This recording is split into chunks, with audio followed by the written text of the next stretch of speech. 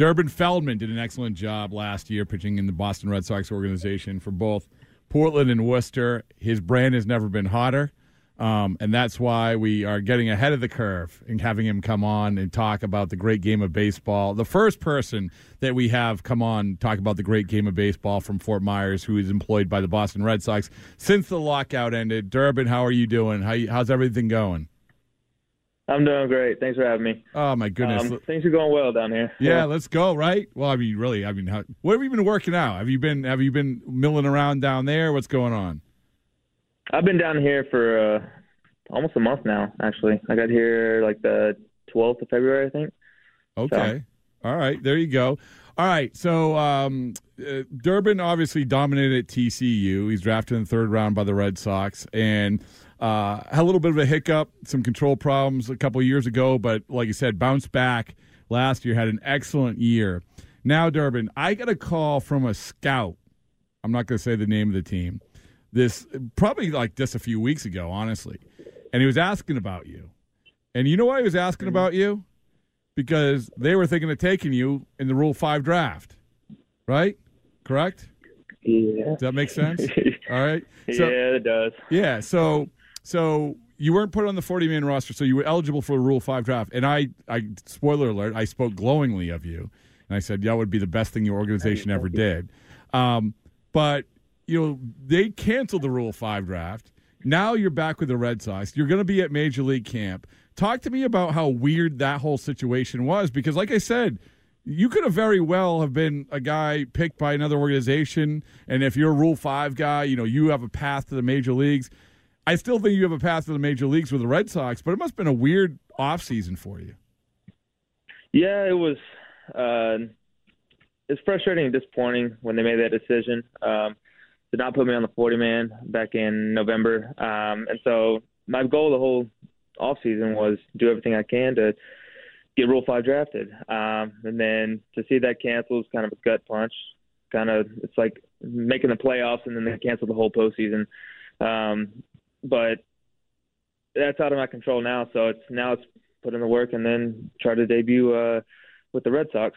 So it was really frustrating when it came out with the news. I mean, it's kind of heartbreaking too. So I can't control it anymore. So it's just keep going from there. So my question is, and there's so many different issues when it came to these negotiations, but did you see that coming? Like when they're talking about Rule 5 draft, it's sort of not at the forefront of negotiations. Yeah, it's mentioned every once in a while, but for you, this was the be-all, end-all, right? Did you get a sense that this was coming, or when in the last week we're like, wait, what's going on? They're canceling the Rule 5 draft? Yeah, I mean, everybody hopes for opportunity. Especially with the Rule 5, it's kind of like that, almost like a lottery ticket. You go, obviously, make a team, and you stay up the whole year. If you do well. So, I could once I saw that article come out a couple weeks ago about 8 owners or whatever wanted to cancel with Rule 5. I mean, I didn't want to believe it at first, but I mean, I kind of saw it coming, and then the lockout extended. I could kind of read the writing on the wall with it, but didn't want to believe it until they actually came out with it, and then that hurt some more. So. Yeah, it was tough. Durbin, obviously Rob mentioned earlier that you bounced back in 2021 after a difficult 2019. So what was it like in that 2020 season where there was no season for you? What did you do to get better during that time?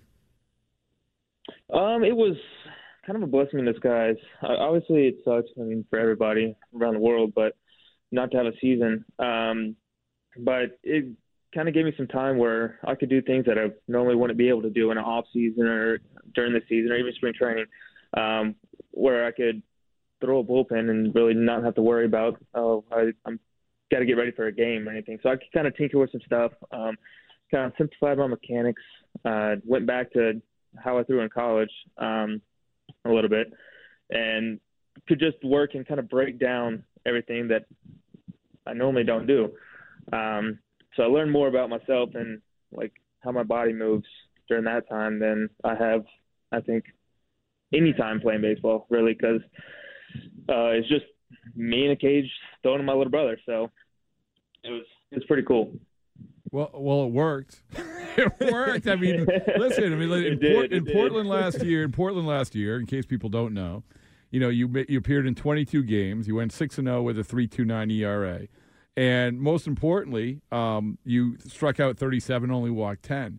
But then you got better when you went to Worcester. I mean, you were 2.59 ERA in 17 games. 25 strikeouts and only 4 walks.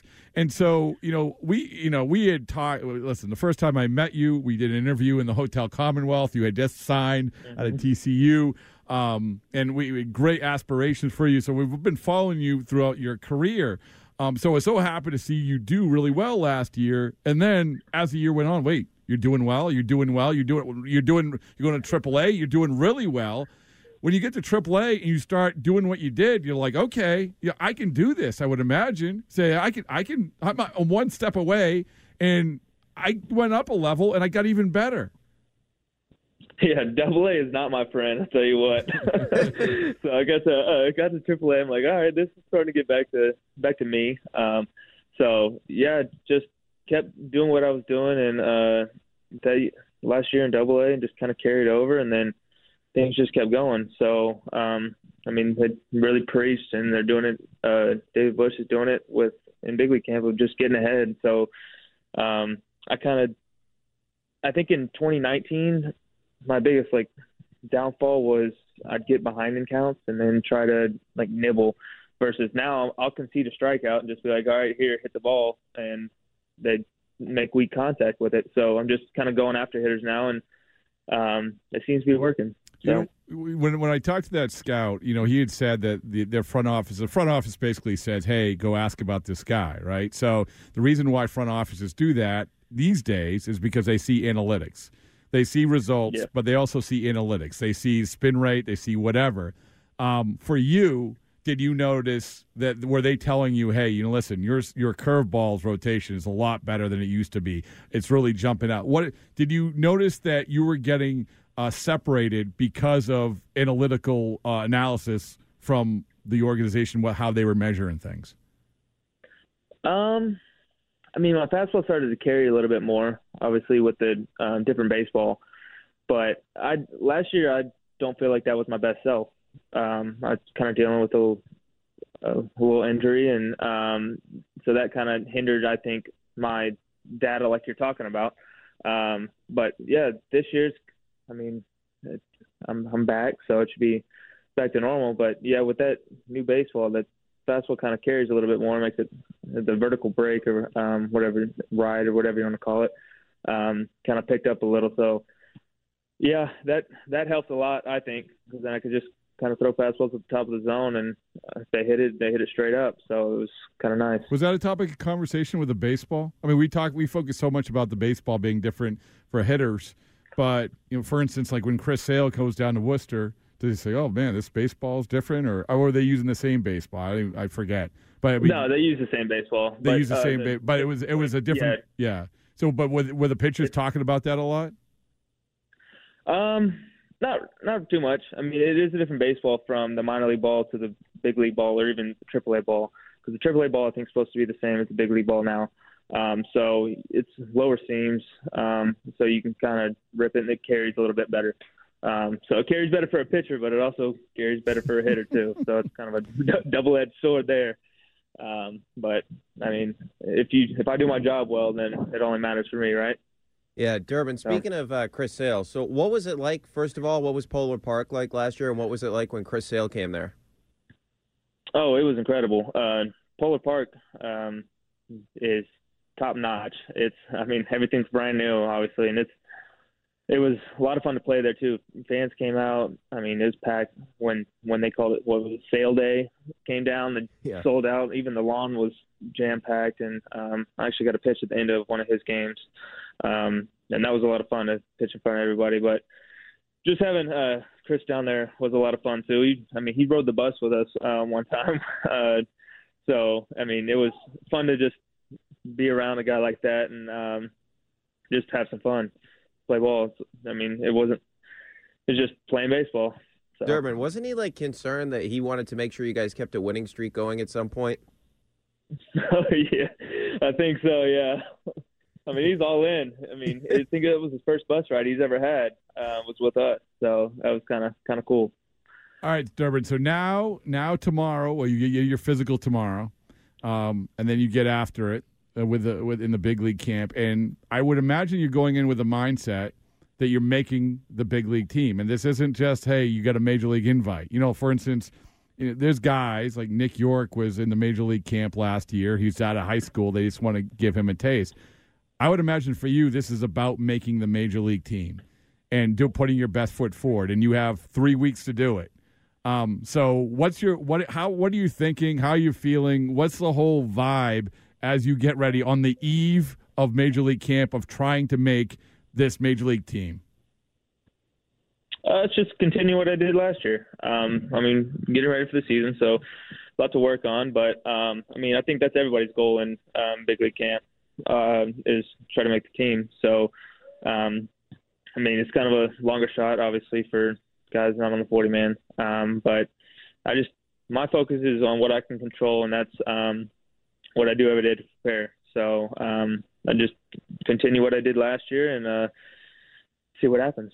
All right, last thing before we let you go. Appreciate the time. Durbin Feldman joins us. Throughout the course of the last couple of months on the Bradfo Show podcast, we had Tanner Houck and Garrett Whitlock go back and forth about who would win in a running race, which is very, very important. We always have to know who is going to win in a 50-yard dash. They claim that it would beat each other, so obviously that has to happen at some point in the next week or two. And then we had this just the other day, minor league Alex Binelas, who came over in the Jackie Bradley trade. He said that he wanted to race Marcelo Meyer, which now evidently, talking to some minor leaguers down there, they said that's all they talked about at dinner. So this is the biggest topic of conversation: who would win in races. So I'm smoking Tanner, by the way. The what? I said I'm smoking Tanner. We got a third person. We have a third person. Here we go. A third person in the Houck, Whitlock, and Feldman race. So you're smoking Tanner. Are you smoking Whitlock? He's got long strides. I haven't seen him. I haven't seen him run. So okay. I have confidence in it. But I mean, 50 yards. I mean, he's got those long strides. So who knows? I know. Well, you are officially entered. You're entered into the Bradfo Show Olympics. But besides that, as I said to Alex Binelas, I said, here, you can pick anybody you want. Somebody usually who probably thinks they're going to beat you. Because when he said Marcelo Meyer, I'm like, whoa. Wait a second. You're picking the power-hitting third baseman is picking the shortstop, but he claims that he could beat him in a race. Durbin Feldman, who do you want to challenge to your race? Not to say we're going to do it, because that's up to Alex Cora. But if you could say, I want to race this person because I know I can beat them, and they think I can't beat them. I'll take Cutter Crawford. He's my roommate, so I'll go in and tell him right after this, too. Let's go. Is he on Twitter? Is Cutter Crawford on Twitter? I'm not sure. All right, well, we'll make sure the word gets to him because, listen, this has to be a thing. This has to be a thing. All right, Durbin. All right, good stuff. I'll be down there in a couple of days. I'll say hi. I always appreciate talking with you. And you have officially become the Bradfo Show minor league pitcher we're going to follow. But now it's going to be major league pitcher in just a couple of weeks. So throughout camp, you have been adopted by the Bradfo Show. Awesome. Thank you, guys. Good luck. Appreciate you having me. Okay, Durbin Feldman.